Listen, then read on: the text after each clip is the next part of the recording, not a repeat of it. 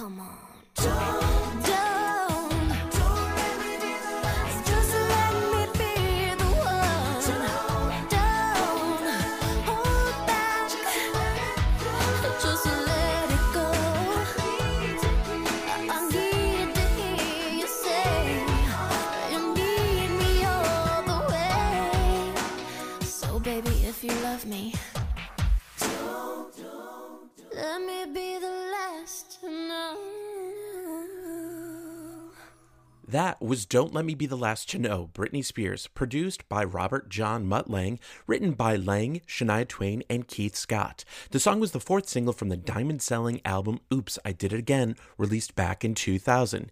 And yes, I said diamond. The album in the United States sold over 10 million copies in less than 5 years.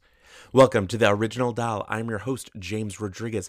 On the show, I unpackage music with the artists and creatives who were there, all the while helping out charity. For more information, visit www.theoriginaldoll.com. And thank you to the Patreon patrons. Because of you, this show can keep going. To follow us, go to Instagram, the.original.doll. As with every episode of The Original Doll, any audio recording, ripping, stealing is strictly prohibited in every country in the world. If you see anything posted, please notify the webmaster. Now on with the show. I am James Rodriguez, and this is The Original Doll. The Original Doll. Now, here's some fun facts. As many of you who follow me on my socials know, I kind of go through, because many times people say, James, the U.S. radio date says this date on Wikipedia, but I feel like I heard it before then. Can you clarify? Well, that's what I'm here to do. With Wikipedia, first and foremost, anyone can change any of those dates. Anyone could add any of that information. Secondly, is oftentimes radio will say, okay, the label is saying this is going to be released on said date, and people utilize that. But what we know is that the demand for Britney Spears music was so high that many stations were playing the song as soon as they got it. So, the U.S. radio debut of Don't Let Me Be the Last to Know, May 12th, 2000. There were 2 cities that played it that day, Trenton, New Jersey, and Providence, Rhode Island. Then I looked to see which U.S. city has played the song more than any other city. That would be Kansas City, Kansas. Now, chart-wise, back in 2001, the song would go number 1 in Romania, number 3 in Croatia, and number 3 on the UK indie charts. That's right. Don't forget, everyone, Jive Records was an indie label. Now, sales-wise, the song would be certified gold in Belgium and Denmark, and since 2019, Don't Let Me Be the Last to Know would chart in 3 different countries on iTunes. I wanted to give you a little bit of information on that. And here is my exclusive interview with Jive Records A&R guy Steve Lunt. They say we're so incomplete. Everyone, I would like to welcome you back to The Original Doll. I'm your host, James Rodriguez. On The Original Doll, I unpackage music with the people who create it, the people who are there making all this great iconography. And we give back to charity. So for every question a guest answers, we get items donated to those in need. For more information, follow me on Instagram, the.original.doll. Now, today we have returning guest, Steve Lunt. Steve, thank you so much for being here today. You are the A&R guy. We all know now you're, ultimately this orchestrator with all these early albums. So thank you so much for deep diving with the entire discography of Britney Spears at this point. Thank you so much. You're welcome. I'm an orchestrator. I like that. I know. I was like, what word can I very use? Sophisticated. Well, what's been great is you're somebody who's been able to give us insight into these songs that even if you didn't produce a song, you still knew about the song, because you're somebody who, if a song was up for contention, like if it's like a contender, it's right here, we're about to put it, you would know those songs. You have all these stories of, let's say this is the sequencing of the album. These songs were on there, and we've been able to clear up misinformation. Like, did Britney Spears sing Genie in a Bottle first? The answer is no. All these wild and crazy thoughts and theories you've been able to help us debunk. So thank you for that. You're welcome. All right. So today, in honor of, it's been about 22 years, spring of 2001, 2002, that we had, or 2001, that Britney Spears released Don't Let Me Be the Last to Know.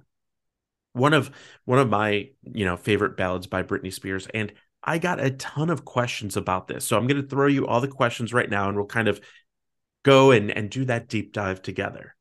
Go for it. So I'll see what I I, can remember. I love it. Now, what many people were shocked with is they didn't realize that Mutt Lange was a huge producer before this. And I'm like, it's okay. We can talk about that. So can in a second, can you talk about how first of all, who Mutt Lange was at that time in music leading into this kind of Britney time, and ultimately the story about how the song got created, because unlike most other ones, not everything was done here in the United States. With Britney Spears, especially early on, those first two albums, there was a lot of recording overseas, that sort of thing. So let's rewind back. Who was Mutt Lange at this point? That the producer of Don't Let Me Be Last to Know. Okay. Um, Mutt Lange Oh, is and what was the basically, connection too? Because there was a connection with Jive and Mutt Lange. yeah, yeah.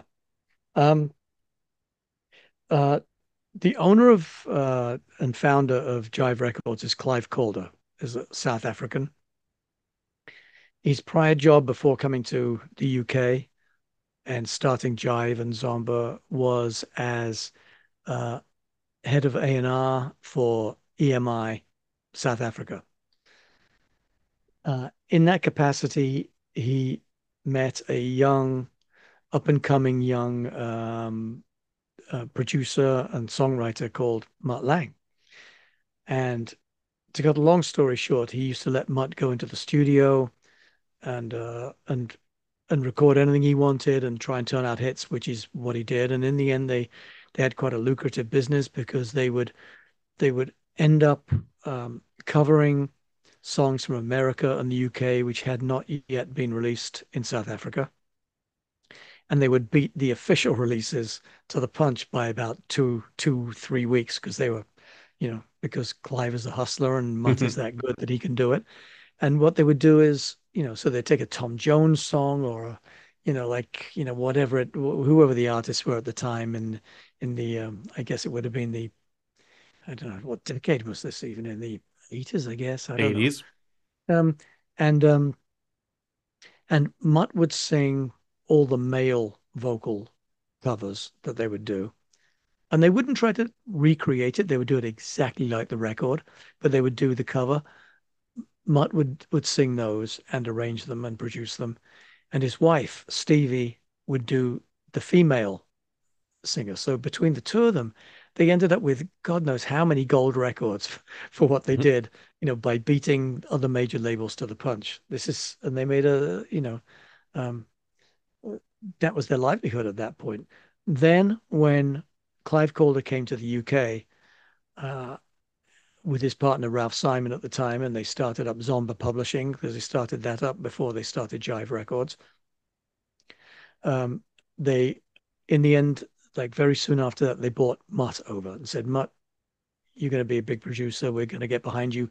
They were managing Mutt at that point. So they put Mutt up with, I think, the first thing he ever did in England was with this guy, Paul Jones, who was the ex-lead singer of Manfred Mann's band from the 1960s. The second act and the first album he did in the UK was the band I was in, a band called City Boy. Whoop, And whoop. whoop whoop. Yeah, sure.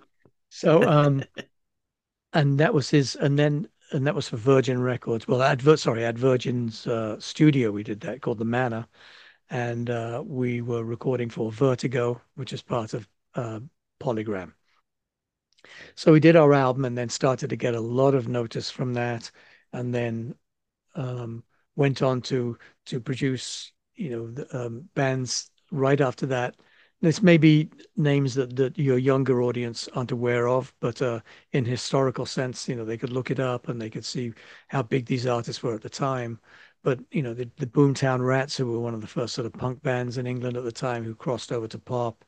Um, they did, Graham Parker and like a bunch of other people, and and they and you know he got a name for himself, and then slowly as time went by he started to like up his game and he started to work on big American acts like Foreigner, their biggest albums, The Cars, uh, their biggest album. Brian Adams, his biggest album. Hmm. Huey Lewis and the News, his biggest album. Billy Ocean, the Trinidadian singer, soul singer from England, did that. He did Celine Dion, The Cause, and recently Maroon 5, Lady Gaga, Nickelback, and the very hip English band Muse. I mean, he's basically done everything, and I shouldn't leave out that he did Def Leppard. Their Hmm. major hits, who they were just like a cult name, and for one album, their first album, until Mutt got hold of them. Then they had those massive multi platinum albums, and from that, then he went on to do AC/DC with his, to me, my favorite albums he's ever done. Um, excuse me. Back in Black and Highway to Hell, all their big, massive, worldwide classic hits. So he was already like a huge name. I mean, I'll put it this way for the people who know Britney and Britney's producers by name, or but they before there was Max Martin, there was Mutt Lang. Hmm. Max Martin was a massive fan of Mutt. Told me so on many occasions, and patterned a lot of his arrangements and vocal arrangements, and just patented himself after Mutt. As both they're both kind of reclusive. Mutt is extremely reclusive, um, but and so was Max Martin for a long time. In fact, still is kind of. And So Max, by the way, for those listeners, Max, this, icon of pop producing, was a rock guy early on. And so clearly the albums that you mentioned, that influenced every person. Whether yes, you like Def Leppard for it or not, it still influenced the music scene. So here's Max Martin, who basically rock was this production by Mutt Lange, these specific ones we're talking globally.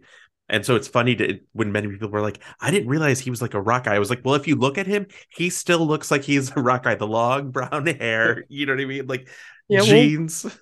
Well, when Max before Max became the Max Martin we know now, and he was in a rock band before he was this mega successful songwriter doing pop music. He was in a long-haired rock band, and his hero was Mutt for doing all these other, long-haired rock bands. So that's how he knew about Mutt. But then when he became part of the Jive and Zomba setup in this is Max, when he became part of that through the Cheer On Studios and the Backstreet Boys and everything. Once Max realized he could do pop music like no one else, um, uh, he he was suddenly under the same umbrella as Mutt Lang, his hero. So that was one of the big selling points. He came to Zomba and Jive because hey, if it's good enough for Mutt, and Hmm. I've got to tell you a quick story about Mutt and Clive Calder, because they met all those years back, in South Africa. And the last thing that I knew, and I haven't spoken to Clive, for a while, but I've been in touch with Mutt quite a bit. But I've never asked him about his business, relationship. But from what I've heard from Clive back in the day, that he and Mutt never had an official producer agreement, like a management agreement, which is almost unbelievable in this world when somebody is that mega successful. That person always leaves the manager, or the manager, like tries to screw them or something. There's always some friction. That never happened. Um, in talking to Mutt on many occasions, he'd always say that Clive um, was his other half. They were totally different as people. Mutt couldn't care about money, even, which is crazy because he's multi mega millionaire after all the work is done. He would only care about the music, and I believe that's true to this day. And and Clive would be the one who really took care of the money aspect of it on behalf of both of them. He would, with his advice and his business acumen, and an incredible partnership they had with no contract, nothing in writing. It was just purely on the honor system, like two South Africans respecting each other. It was Hmm. incredible. I doubt if it's ever been done before or since, to be honest. Mm-mm. I think we we would have heard about something like that. Do you know what I mean? Just in general, and you Yes. hear. But the crazy thing is how so many people might not realize that connection that they had before. Because it's like, somebody had reached out to me and said, "Oh, was Jive trying to just get Mutt Lang in there because he was just the big producer? Was that why he was only, was he ever a fan of that?" And it's like, well, little did they know that here is Mutt Lang, who had a lifetime history with Clive Calder.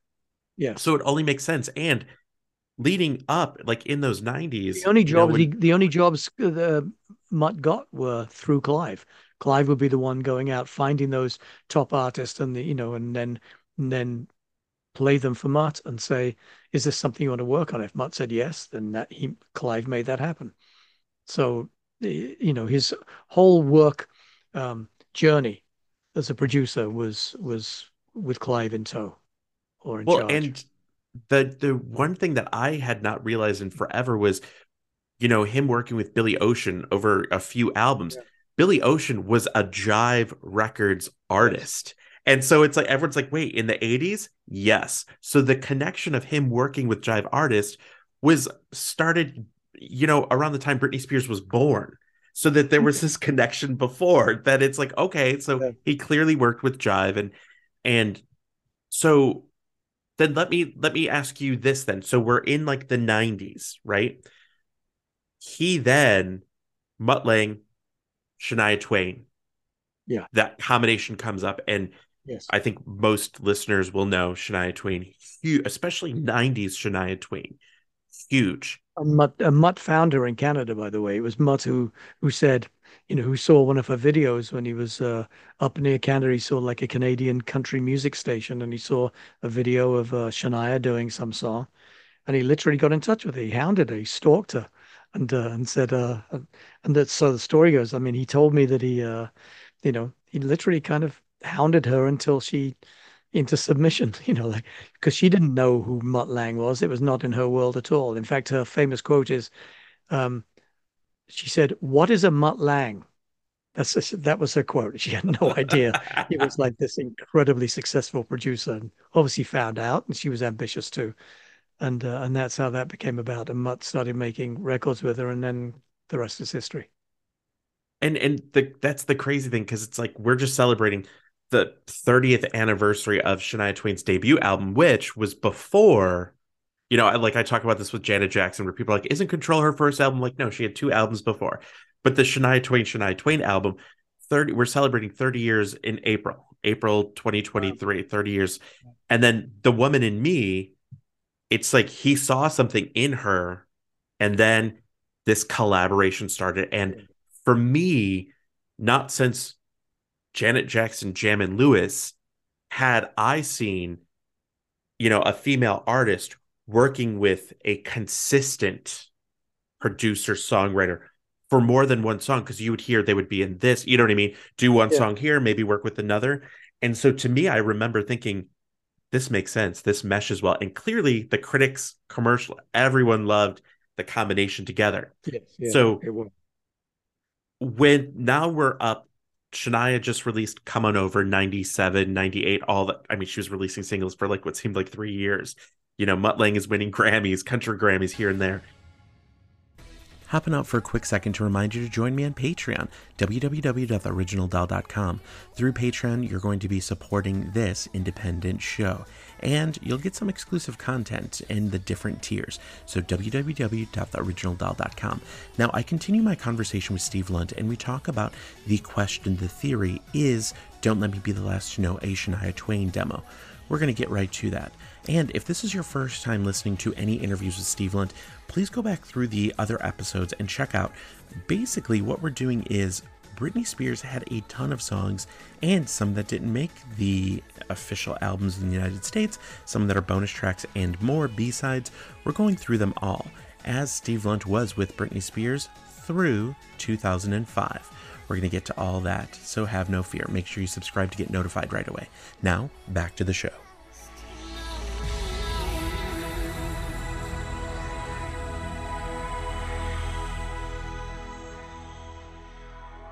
I mean, I didn't know that it was I never thought that it was a Shania Twain, offcast, if you like, that it was something that was written for her.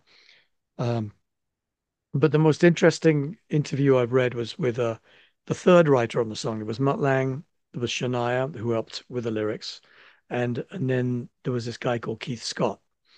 Um, Keith Scott was Bryan Adams' guitarist um, in his band, and Mutt had produced Bryan Adams, including like Grammy-winning songs from I think Robin Hood. I think was one of his songs. I can't Everything remember. I do for you. Yes, exactly. Um, and so, according to Keith, in an interview I read, he said that um, he didn't even know that this was going to be a Britney Spears song. It was something that years and years before during the recording and editing of a an overdubbing of a Bryan Adams album, he was playing this thing in the studio, this chord sequence, and and Mutt, who was behind the desk, obviously producing, he said, "What is that?" And Keith had told him it's just this thing I'm working on, and that was all that was said of it. Mutt must have had this thing in record because years and years later, he calls up Keith and says, "By the way, those chords that you played, you're now I took those chords, yeah, and the figure, the way you were playing them, and the voicings and everything, and you're now a co-writer on a Britney Spears song." And Keith is saying, "Well, what the, I." He said, first of all, he said, "What chords are you talking about? I don't remember playing anything." And Mutt said, "Well, you did, and I've taken them, and you're getting credit, songwriting credit, and all the credit, that's deserved," which I think speaks a lot for Mutt's integrity, by the way, because I can name, literally 1,000 producers and writers who would not give that credit. Um, so, so he wasn't there for the recording of this or the writing of it per se. It was just based on something he had come up with. But he said that Mutt um, had called him and said that this was a Shania song um, that that Shania wasn't going to do, or that she didn't want to do, or something like that. And so we're doing it with Britney, which leads you to believe that it was, in fact, written for Shania. However, having said that, this guy Keith wasn't there, so the only word we've got for it is his from this phone call, and it might be making for a better story than it is to say it was a Hmm. Shania song, and then it ended up with Britney. Who knows?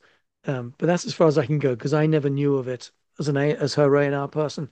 I didn't know of it as being a Shania song. I just knew of it as a song that Clive had asked Mutt to write for Britney, and this is what he came forth with. In my mind, it's like Shania Twain, huge, even, before Britney was coming out, and still huge, especially she had her own market right there, nonstop consecutive diamond albums. So it would only benefit it if he said, hey, this was a Shania Twain song. What can we have your country girls singing this song? Like, to me, that would have been the selling point that he would have said, hey, because also at the time, Britney Spears talked about her love of Shania Twain. And so I think almost every single teen, woman, man, like I loved Shania Twain because she was able to give the ballads, the fun songs, and more. And Britney, there's videos of her singing these songs, watching videos and things like that of it. So I feel like if it were, you would have known, hey, this is Shania Twain, because that would have been like Britney. What do you think? She would have been like, I feel like she would have been like perfect. You know what I mean? Yeah. Like throw it. Well, I'm sure. Well, I mean, I know we told Brittany that it was written by Mutt and Shania. Um, to be fair, I don't think Keith Scott's name was mentioned. You know, when Mm-hmm. you try to sell a song, I think Mutt and Shania are pretty strong, names Mm-hmm. to put forth. So I'm sure that Brittany would have, I've been completely flattered by that. So I doubt if they would have said, to be honest, well, this is a song that Shania turned down. She's more likely Mm-hmm. to have, they're more likely to have said, Clive would most very likely have said to her, um, this is a song that Mutt and Shania have written for you, you know. And it may be true. Maybe they did. We just don't know that. Okay, so Steve, now that we know more about the connections between Britney Spears, Mutt Lange Jive, Clive Calder, and everything, can you talk a little bit about where this was recorded? Because this song has a very odd path of creation. It was not just here, Studio A, you're done, everything is done. This is like the jet setting song. So can you talk a little bit about where this was recorded, where you all because you were traveling with her. So where did you Yeah, go? well, where the hell were you? Um, uh, from going back through, the itineraries and some of the notes, and from help from you to remind me of the itineraries that I sent you. Um, uh, this is what happened. We were recording in Sweden, Chiron with Max Martin and his crew. And then from there, Brittany and I got on the plane and flew to Switzerland, which wasn't a long flight, but it's to Switzerland where Mutt lives. He lives by the side of Lake Geneva in this really great chateau. It's he's a very much a nature kind of guy, always has been, uh, and and loves the history of buildings and surrounding areas.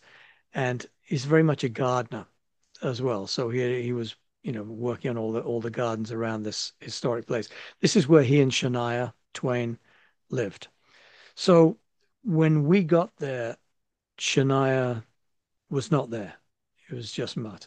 So it's a interesting story. In fact, my main memory of this whole trip, to be honest with you, is not the music because I didn't interfere with that at the time because they went there to write and to get to know each other, which meant that I would take a back step and just get out of the way. They went up to Mutt's recording studio, which was above the stables. And this sounds like, crazy rich elite stuff, and I guess it is really.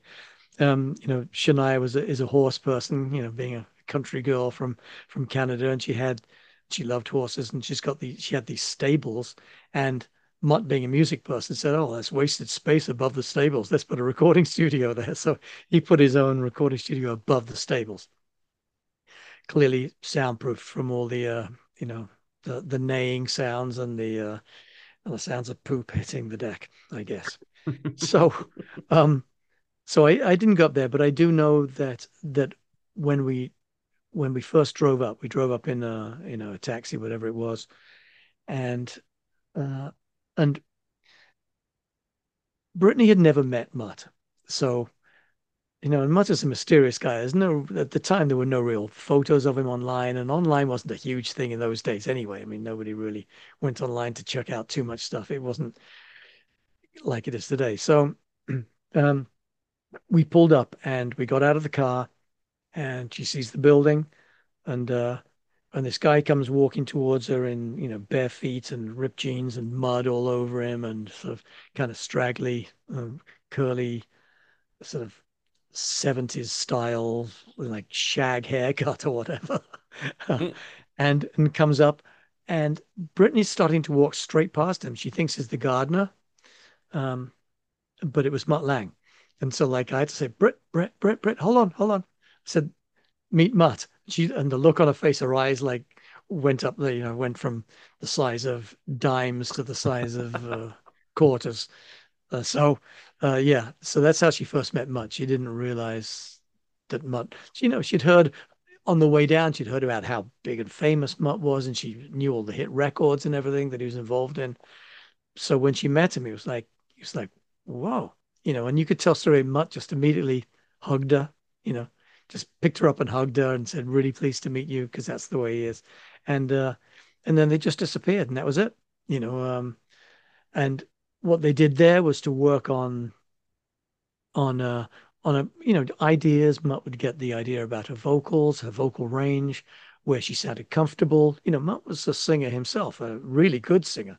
So he was really good at being able to um, decipher what singer could sing what key, whether they have to change certain melodic lines to fit somebody's vocal abilities, etc. So they spent 2 days doing that, and then we hopped on a plane out of there and went to, according to your notes that I think I might have given you, I can't remember. We went to London from there when she did the MTV Music Awards. Is that correct? Yes, that is correct. Yes. Yeah, well, London. and it's so many people are like, James, how do you keep all this information correct? It was like, well, the great thing is I people want to like know that you too. who've also have your archive of information. So for the listeners, Steve will be like, here, James, this is this fax, or here's a screenshot of this, that here's the itinerary we did that day. I put it in my database because it also helps when we talk about where she was at. And I want people to realize that, like, here's Britney Spears working on the follow-up to this smash album, recording this, getting ready for to present a new Britney, if you will. But at the same time, she is still performing those hits from the past year. So it's like I can't imagine that. So can I ask you, as a as a performer, as an artist, how does that at all mess up with your mind when here you are behind the stage, basically working on new music, but then you have to flip it and go back to the older songs? Like, is there any struggle with that? Does it take a lot to balance that? I mean, all kudos to Brittany for that because she was incredible at doing that. Um, she could just change hats like that, and it was very natural to her. Would be working in the studio, and then suddenly she was due to go out on stage. And it's a big jump from being in the studios. It's a different mindset, totally different mindset, being in the studio and thinking about details and being in front. There's a mic. It's a very cold situation, if you like. It's just you and the producer Mm-hmm. working on details. And it's very one-on-one, very personal. Having to jump from that into the front of TV cameras, broadcasting your live performance um, to multi-millions of people throughout the world. I imagine trying to do that. It's almost impossible for the normal, everyday person to understand what that includes. But she was able to do it so easily. Really And impressive. it's that crazy juxtaposition of that intimate out, not in the public eye, being on this horse ranch, let's say, that experience, and then going, now you have a whole crap ton of people applauding you. Say, like, it's a different vibe and energy, and it's also like making sure, wait, what lyrics am I working on? Do you know what I mean? Like, in her mind, she's Yeah, like, I'm yeah, ready.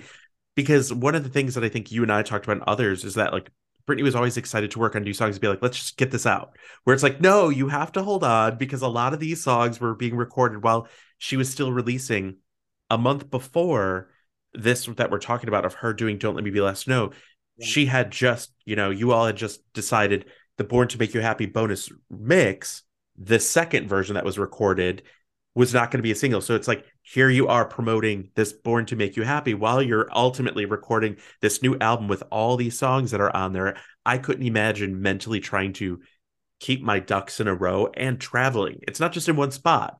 She's going from country to Right, country. right. Well, I got to tell you, the most impressive thing about this is the fact that you used the expression crap ton. I think that was,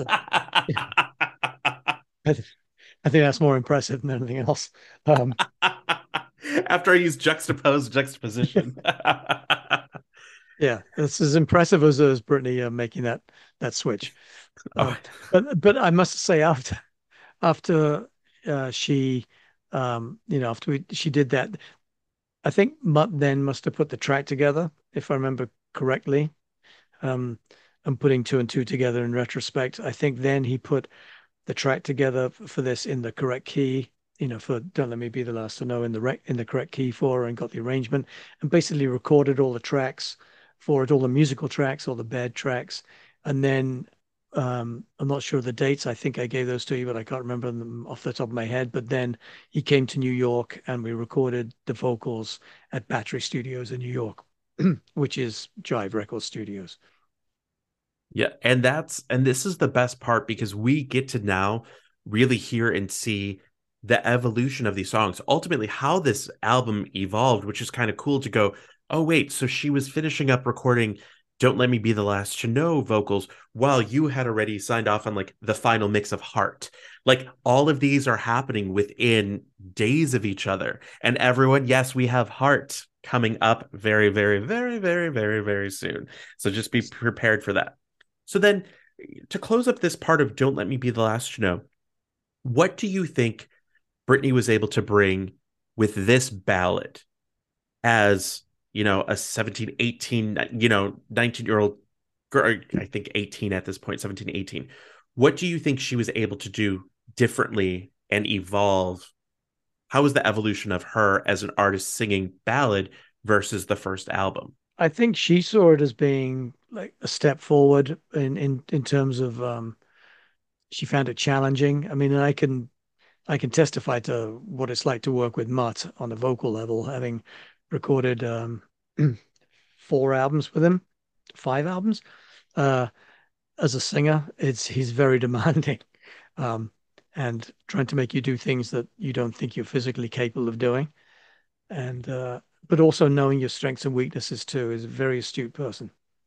And this wouldn't have been the first time Britney's been put through that, but the type of songs she had to do for the first album were a little less demanding in terms of vocal range and all the rest of it. It was kind of more personality songs, um, and making sure the soulfulness, came through and the attitude came through.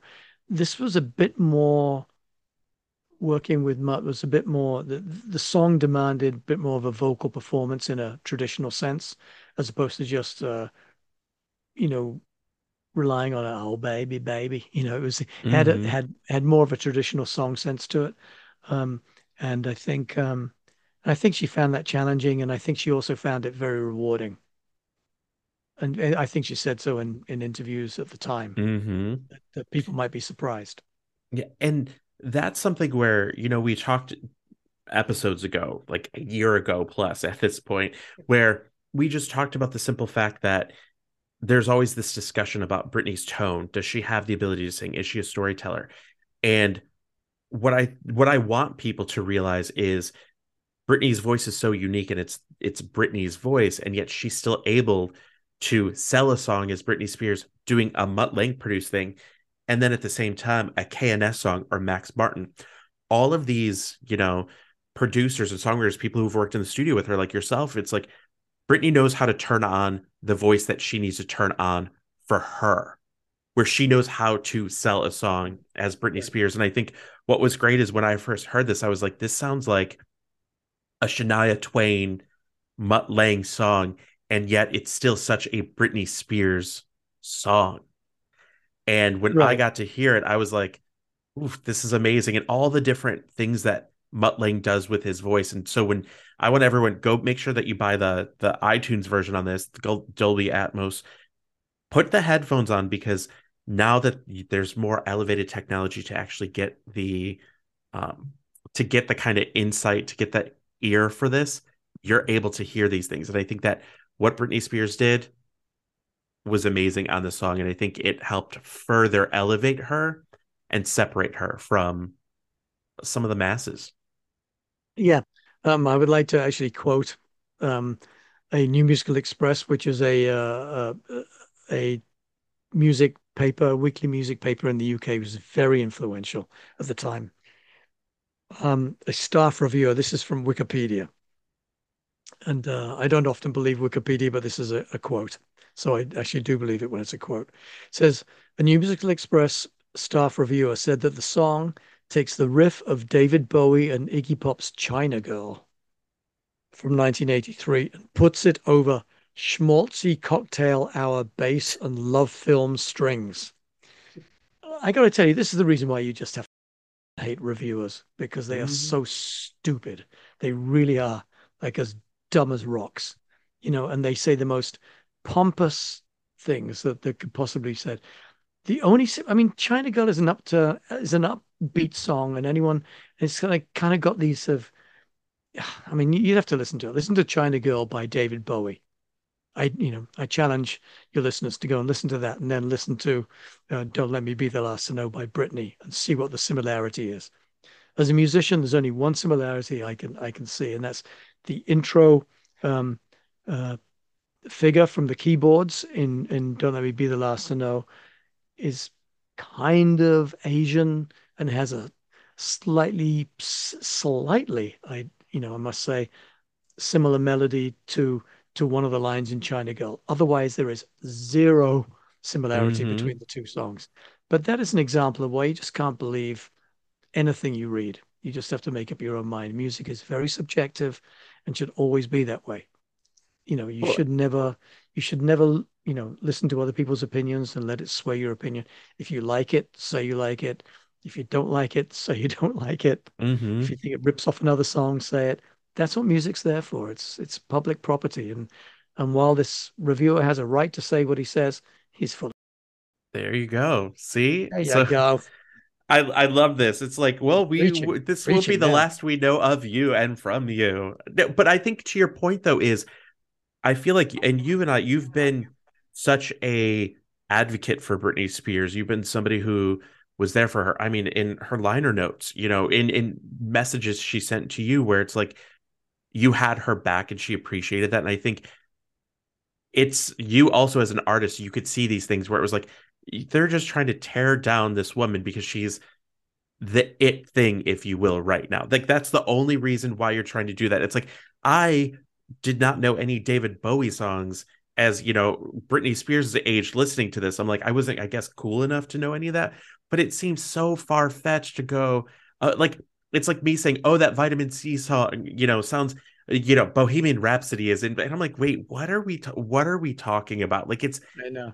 it's asinine in many ways, but Reviewers usually know nothing about music themselves, so they try to flower this thing up and make it seem like they know more than they do, and usually they mean they know diddly squat. and reviewers and critics only benefit about the negativity. You never Yeah, hear these glowing exactly. reviews. They always have to find something. So, but the great thing is the song was successful. The song did, I think, what it needed to do and further and separate Britney Spears from the others. Hmm. It also gave Britney a viable, a ballad with songwriters, producers that were creating these iconic ballads. And Britney was able to take that, still have it be a Britney song, and do well with it. So, everyone, have no fear. I'm going to be back with Steve very soon. Legitimately, we've gone over every single song possible. And so, I'm just going to let you all know that Steve will be back. And don't forget to send me those messages. Steve, thank you for being here today. You're welcome. I'm the A&R person you can't get rid of. 100%. It helps that you're my neighbor. Knock, knock.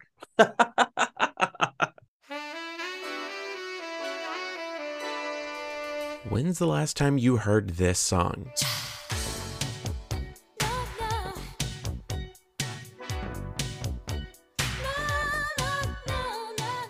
For those who might not know, this is He Doesn't Know I'm Alive by Janet Jackson from her third studio album, Control.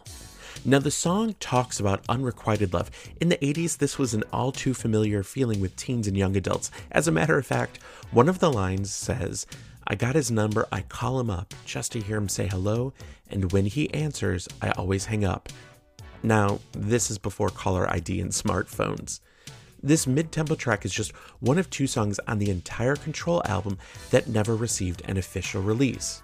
Now here's just a reminder, as you all know, on the original Dial with James Rodriguez, I love sharing all sorts of fun facts.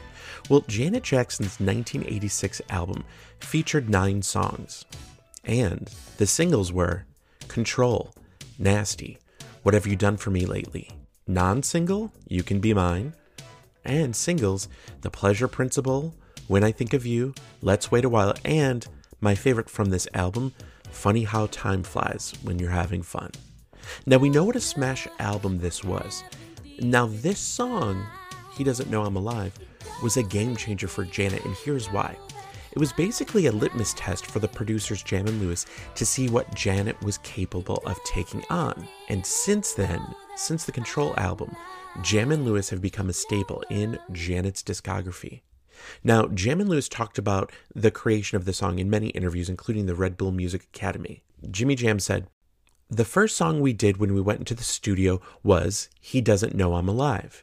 It gave us a chance to see what she could do vocally because the song had a big range on it. There were a lot of high notes at the end. She nailed the vocal on it, and we were very happy with how she sounded. That made us see that there weren't any boundaries with what we could do with her. For instance, in coming up with a track called Nasty, it was very aggressive for a female singer. To me, the tracks we did for this record sounded like they could have been for a male artist or a rap artist. But we thought she would have the attitude to pull these songs off. And we were right. One thing I wanted to press upon you is that Janet Jackson often gets overlooked for many of her vocal skills. If you take a moment and listen, on so many Janet songs you can hear killer harmonies and vocal layering that is at times mind-boggling and astonishing. Vocal decisions that shouldn't make sense somehow make sense when they're executed by Janet, Jam, and Lewis. Now I wanted to point this little vocal part out. It's towards the end of the song. And when he opened the door, I could have died there before.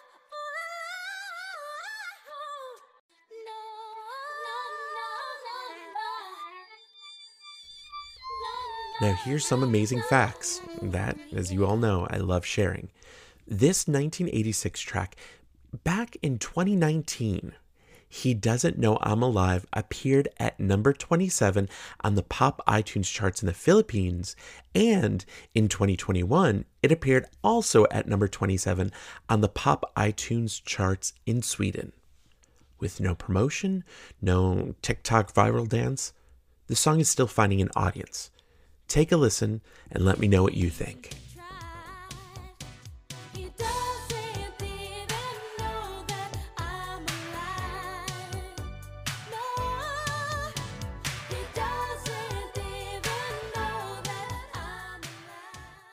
As we celebrate 20 years of American Life, the album, which happens to be one of my favorite albums of all time by Madonna, I wanted to add a song into this episode from the album, and it's called Nothing Fails. I'm in love with you. You silly thing. Anyone can see. What is it with you? You silly thing. Just take it from me. It was not a chance meeting. Feel my heart beating. You're the one. Here's some US radio information on this. Now, it actually had its US radio debut April 21st, 2003 in Los Angeles. Now, the city that has given the song the most love in the United States, this truly to me is amazing. The city in the United States that has played this more than any other city, El Paso, Texas. Now, do you remember what city you were in the first time you heard the song? Let me know. Here's some other interesting facts about the song. Now, in 2019, Nothing Fails appeared at number 15 on the All Songs charts on iTunes in Guatemala, and number 51 on the pop charts in Lithuania that same year. Now, the Tracy Young underground radio edit of Nothing Fails peaked at number 7 on the all song charts in Costa Rica this year. Now, did you see my videos I posted? It's on Instagram and it's on Twitter at James Rodriguez. I made several videos during my time in Costa Rica honoring Madonna, Janet, Britney, and so many others, and there are a ton of videos that are going to be coming out. Did you also know that that same time, the remix would peak at number 5 on the pop charts in iTunes, Greece? That's right.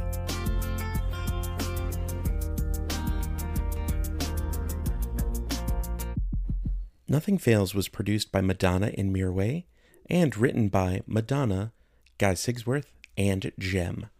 Guy Sigsworth has talked before about creating the song, and it was kind of a tribute to his wife. He would say that, although they didn't have this extremely crazy dramatic relationship, he wanted to make something for her. Because remember, at the time and still to date, anytime there's a relationship song, oftentimes people want to hear the bad, the breakups, the getting together, the falling in love, not kind of the status quo. So Guy Sigsworth ultimately approached Jem, the singer, who you might know from this song.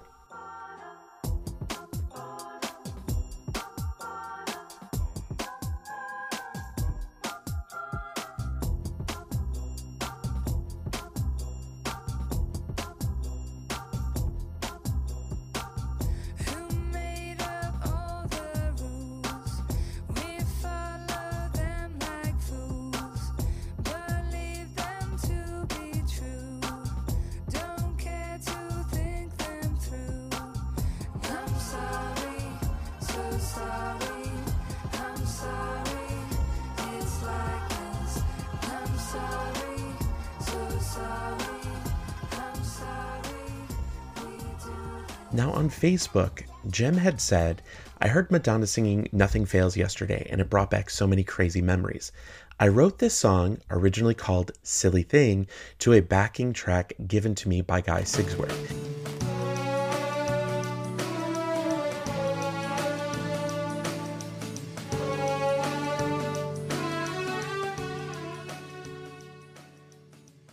He had already written the first verse. I had no record deal, no money. I was couch surfing in London, then going back to my mum's for weeks on and off. At this particular time, I was sleeping on a mattress on the floor at my brother's London apartment. It was after midnight. I was on the floor with my Sony Walkman, headphones in, and feeling a little Cinderella-esque. I channeled the rest of the song. You could take all this, take it away. My favorite lyrics were, I'm not religious, but I feel so moved. Makes me wanna pray, pray you'll always be here. I'm not religious. which I wrote thinking about my ex-boyfriend of many years. I used to joke with him, Madonna's singing about you. Of course, everyone thought it was about Guy Ritchie. We recorded the demo the next day. It was the summer of 2001. Little did I know that by 2003, it would have been adapted, recorded, and released by Madonna before I even had a record deal. I remember getting the call a little over a year later in the autumn of 2002. I was at the bottom of a big hill leading up to my sister's apartment. I was alternating several different sofas, beds, apartments at this point, so I couldn't stay and I wouldn't overstay my welcome. So grateful to everyone for their hospitality. With Tesco, UK grocery store, shopping bags in hand, I continued up the hill in a complete daze. Tarantino was talking about being an unknown writer and getting a call from Tony Scott about wanting to direct True Romance, etc. Crazy things can happen if you keep on keeping on.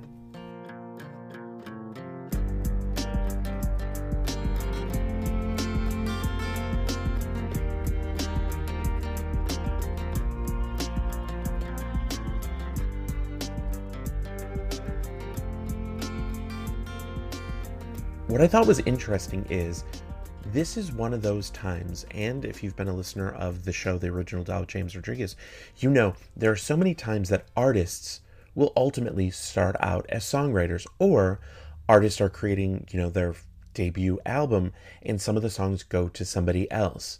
In this case, it was interesting to hear that we now know Jem as the singer. Many times people get her confused with Dido. Both have an amazing discography.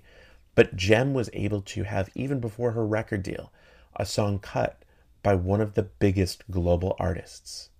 Now here is Nothing Fails, which would peak at number 1 in Spain, number 1 in the Hot Single Sales, and number 1 on the Dance Club Songs. And at the end of this, I'm going to play a little snippet of a remix. Enjoy.